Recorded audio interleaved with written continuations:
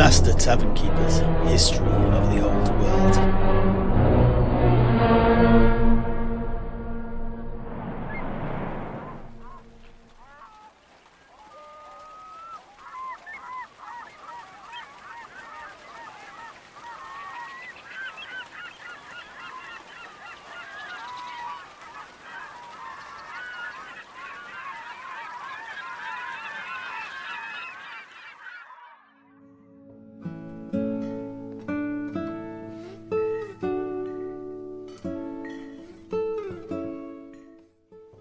Och, well, so we've talked about the initiation into this cult of Manann as a priest, or as a priestess.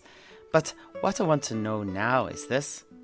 How do I spot one of these cracked pots so I can give them a wide, bloomin' berth? Fair enough. Well, it might be trickier than with the clergy of other cults, actually.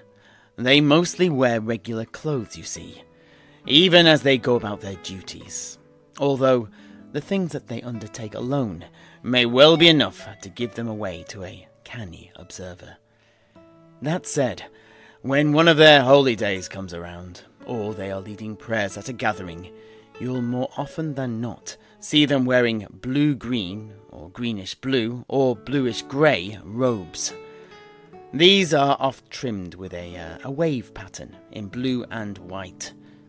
Many also wear fetishes and talismans depicting waves, albatrosses, or Manann's five-tined crown. Tattoos and piercings are also common. Indeed, one thing I didn't mention about Engla Brack was that she was covered from head to foot in body ink and jewellery. She was quite a striking woman, even as she strode forth into middle age and became the matriarch of the sea. Oh, no, she actually sounds like my kind of woman. Now I can see that, yes. And both you and I are no strangers to ink on our own bodies, as well as inked women. Oh, to be true. And I've always thought that your better half has a fine set of tattoos on her. Well, thank you very much. I've no complaints, to be true, as you say. But I've also heard this. The women down in the Painted Lady have nominated you Man of the Year 2 years straight, I do believe. Look, that's right. But not for the reason that you're implying right now, you old dirty sea dog. The old mistress there swears by my herbal remedies. Says it keeps her girls healthy and in tip-top condition, which obviously in their line of work is very important. Oh, yeah, I do believe that is the case. But this Painted Lady, it is not my kind of place. I much prefer the boys down in the Filagri of Fado, down on the docks. Yes, I have heard. But actually, I do not think that this particular conversation is what the neophytes are here for. Ach, too right it isn't. Please, Master Tavern Keeper, Septimus, please, just continue with what you were saying about these turbulent priests. Good call, Master Alchemist. Well, something else that might give a priest of Manann away is the fact that they are extremely irritable, at least when not at sea.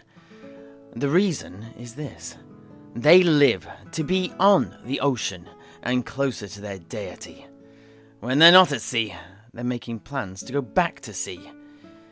Anything else is, for them, simply a distraction. Oh, yeah, I see.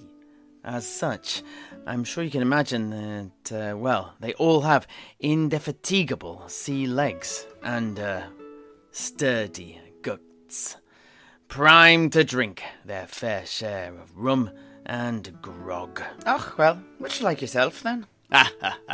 Why, thank you.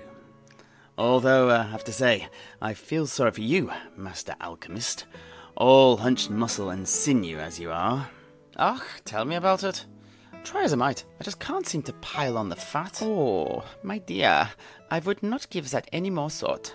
I think your rough, muscled, boyish physique is, perfect. Oh, thank you very much there, Heinrich. Coming from you, I know that comment's coming from your heart. Oh, yeah. I have a deep fascination and eye for the male physique. Give me bulging biceps over a bulging beer belly any day of the week. Oh, no offense, Master Tavern Keeper. I noticed that you actually have both. No offense taken, my dear knight. It actually, it comes with the job, I'm afraid. Anyhow, Septimus, what the heck are we talking about here? Why don't you go on and tell us about these here priests? Ah, yes, indeed. Well, we've touched on the initiation into the cult of Manann. Next, Engla told me the following with regards what most of the sailor priests of Manann get up to upon becoming fully fledged initiates.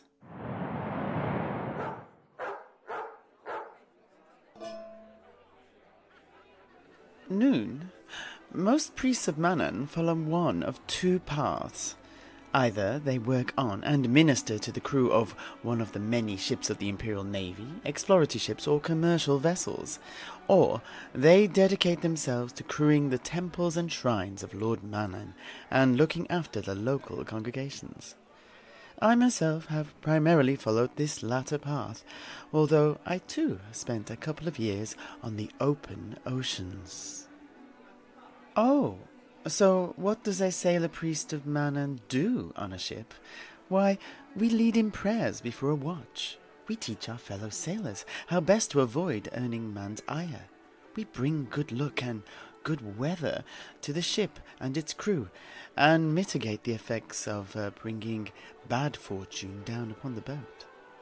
On the ship I sailed upon, an exploratory vessel called the Flying Hellfish, its captain, Niklaus Koenig, had me deliver sermons from the poop deck to the assembled crew twice a week, ending each with either a hymn or a rousing shanty, depending on the tone of the sermon. Happy days.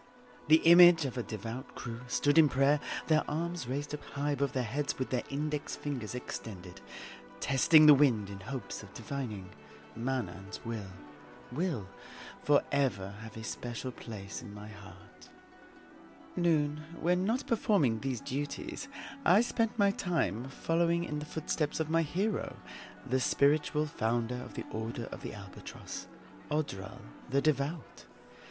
Like him, I dedicated myself to cartography, refining my practice of the art of navigation, and visiting the various holy sites associated with him. Oh, wait a moment, Master Tavern Keeper. May I just stop you there and ask a question? Who is this Odral that she is trying to emulate? Oh, yes, I'd like to know that too, for I know that name.